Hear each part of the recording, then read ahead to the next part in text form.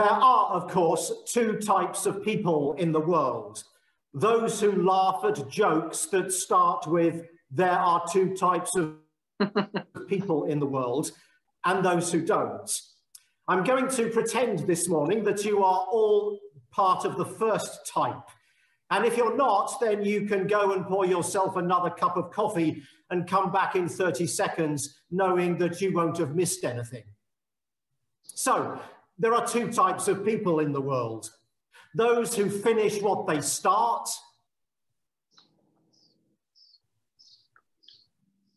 Actually, there are 6/3 types of people in the world. Those who get fractions and those who don't. No, there are 3 types of people in the world. Those who can count and those who can't. There are 11 types of people in the world, those who understand Roman numerals and those who don't. There are, in fact, just 2 types of people in the world.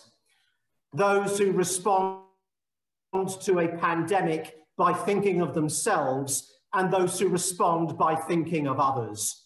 Those who respond by stockpiling enough toilet paper to last 12 months, and those who self-ration so that everyone can have enough. Those who respond by selling an N95 mask for $1, and those who sell one for $6. Those who try to sell fake vaccine on the internet for $4.95 a vial, and those who love their neighbours.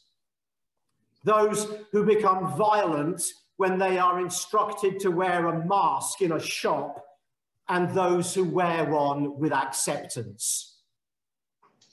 Those who hoard and those who give, those who pray and those who curse, those who hope and those who hate. There are 2 types of disciple in a pandemic. Those who stand looking into heaven and those who get on with the job. In our first Bible lesson from Acts, it is the day of Ascension, the day Jesus began working from home. The risen Jesus is with his apostles on the Mount of Olives for one last moment together before the final, incomprehensible, mystical, supernatural, literally out of this world event in the unpredictable life of Jesus on earth. He tells them, "You will receive power when the Holy Spirit has come upon you. And you will be my witnesses in Jerusalem, in all Judea and Samaria, and to the ends of the earth." When he had said this, as they were watching, he was lifted up, and a cloud took him out of their sight. While he was going, and they were gazing up towards heaven, suddenly 2 men in white robes stood by them and said, "Men of Galilee, why do you stand looking up towards heaven?" Then they returned to Jerusalem, where they constantly devoted themselves to prayer, together with certain women, including Mary, the mother of Jesus. There are 2 types of disciple: those who stand looking into heaven and those who get on with the job. And the apostles were the first type. "Men of Galilee, why do you stand looking into heaven? Nothing to see here. Get on with your lives, citizens." Which type are you? The type that stands and looks at the sky, or the type that gets on with the job? The type that gazes upon God, that loves to pray, to meditate, to read scripture, to contemplate the heart and mind of God? Or the type that is all action and movement, who is touched by the urgency of Christ's love and compelled to get out into the world to pursue the imperatives of peace, justice, and reconciling people to God? there are actually two types of Christian: activists and contemplatives. And the good news is both of us are vital. Both are called and equipped to play our part in God's wonderful plan to bring all of creation back into relationship with himself.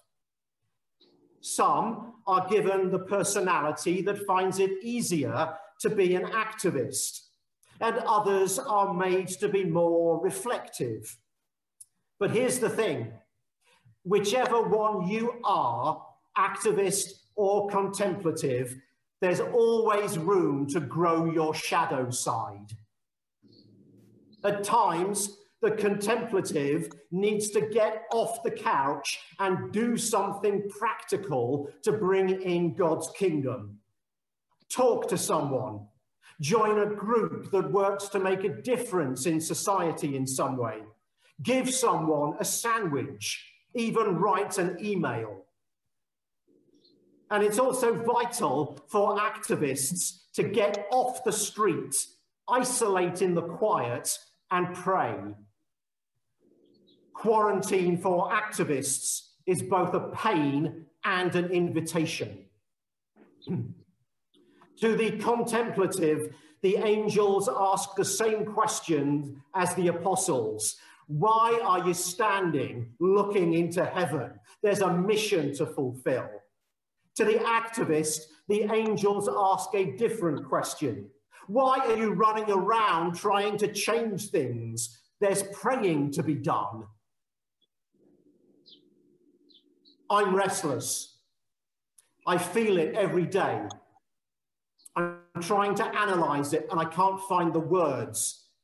I have this feeling that there are things I should be doing, that this time of exile is a gift.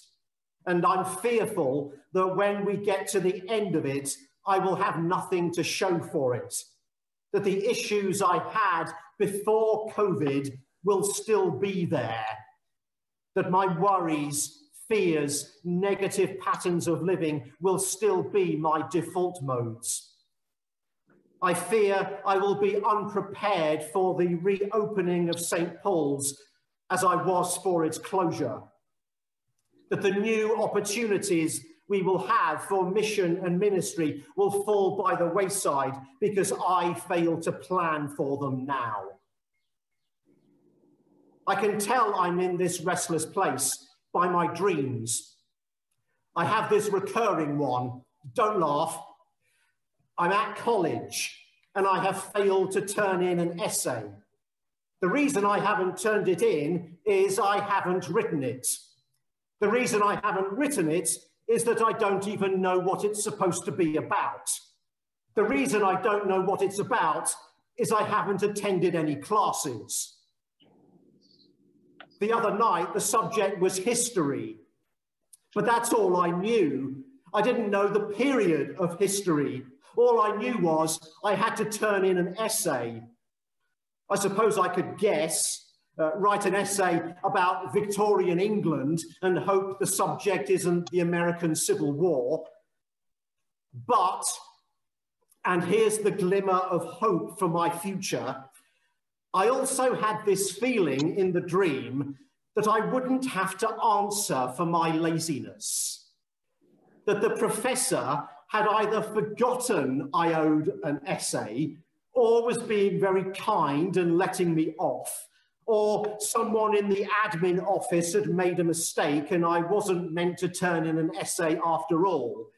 But for whatever reason, I knew deep down in my dream that my sins don't matter. I have this dream a lot. In a variation of it, I'm about to take an exam I haven't studied for. And in another, I'm due to preach to thousands of people and I'm late and I don't have my notes. And I run back to my study and I'm digging through piles of paper, but I can't find them. But the good thing is, there are thousands of people. So my restlessness is the fear that I'm not going to be ready when we open. I have an urgent understanding that we will have opportunities to minister to people that will be new, and it will be vital for us to take advantage of those invitations. We don't know what we'll be returning to, except that it won't be 100% like it was when we closed in March. So I feel this great urgency to plan and prepare and think and initiate and just get ready for whatever. And yet I'm frustrated because it's so unknown. No one has written a book about what is going to happen, how society is going to change, and how the church can make the most of the new opportunities. I've attended 4 webinars on this topic, and I'm registered to go to 3 more in the next few weeks. But still, there is no blueprint, only an urgent conviction that we must be ready. So like the activist I am frustrated. I can't write the history essay because I've no idea what it's about. So here's the lesson for me and for fellow activists. There will come a day to stop looking into the heavens and to get out and do work for God, but it's not yet. For now, we must turn inwards and upwards. Why are you standing looking into heaven? Because that's all we can do for now. But there's another reason, a brilliant and vital reason why we gaze into heaven just a little bit longer. Just like the apostles, we need to. Luke says, then they returned to Jerusalem, where they constantly devoted themselves to prayer, together with certain women, including Mary, the mother of Jesus. They had to wait for the Holy Spirit.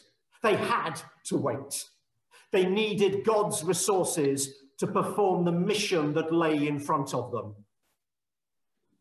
Like the early apostles after the ascension of Jesus, we are transitioning into a new time.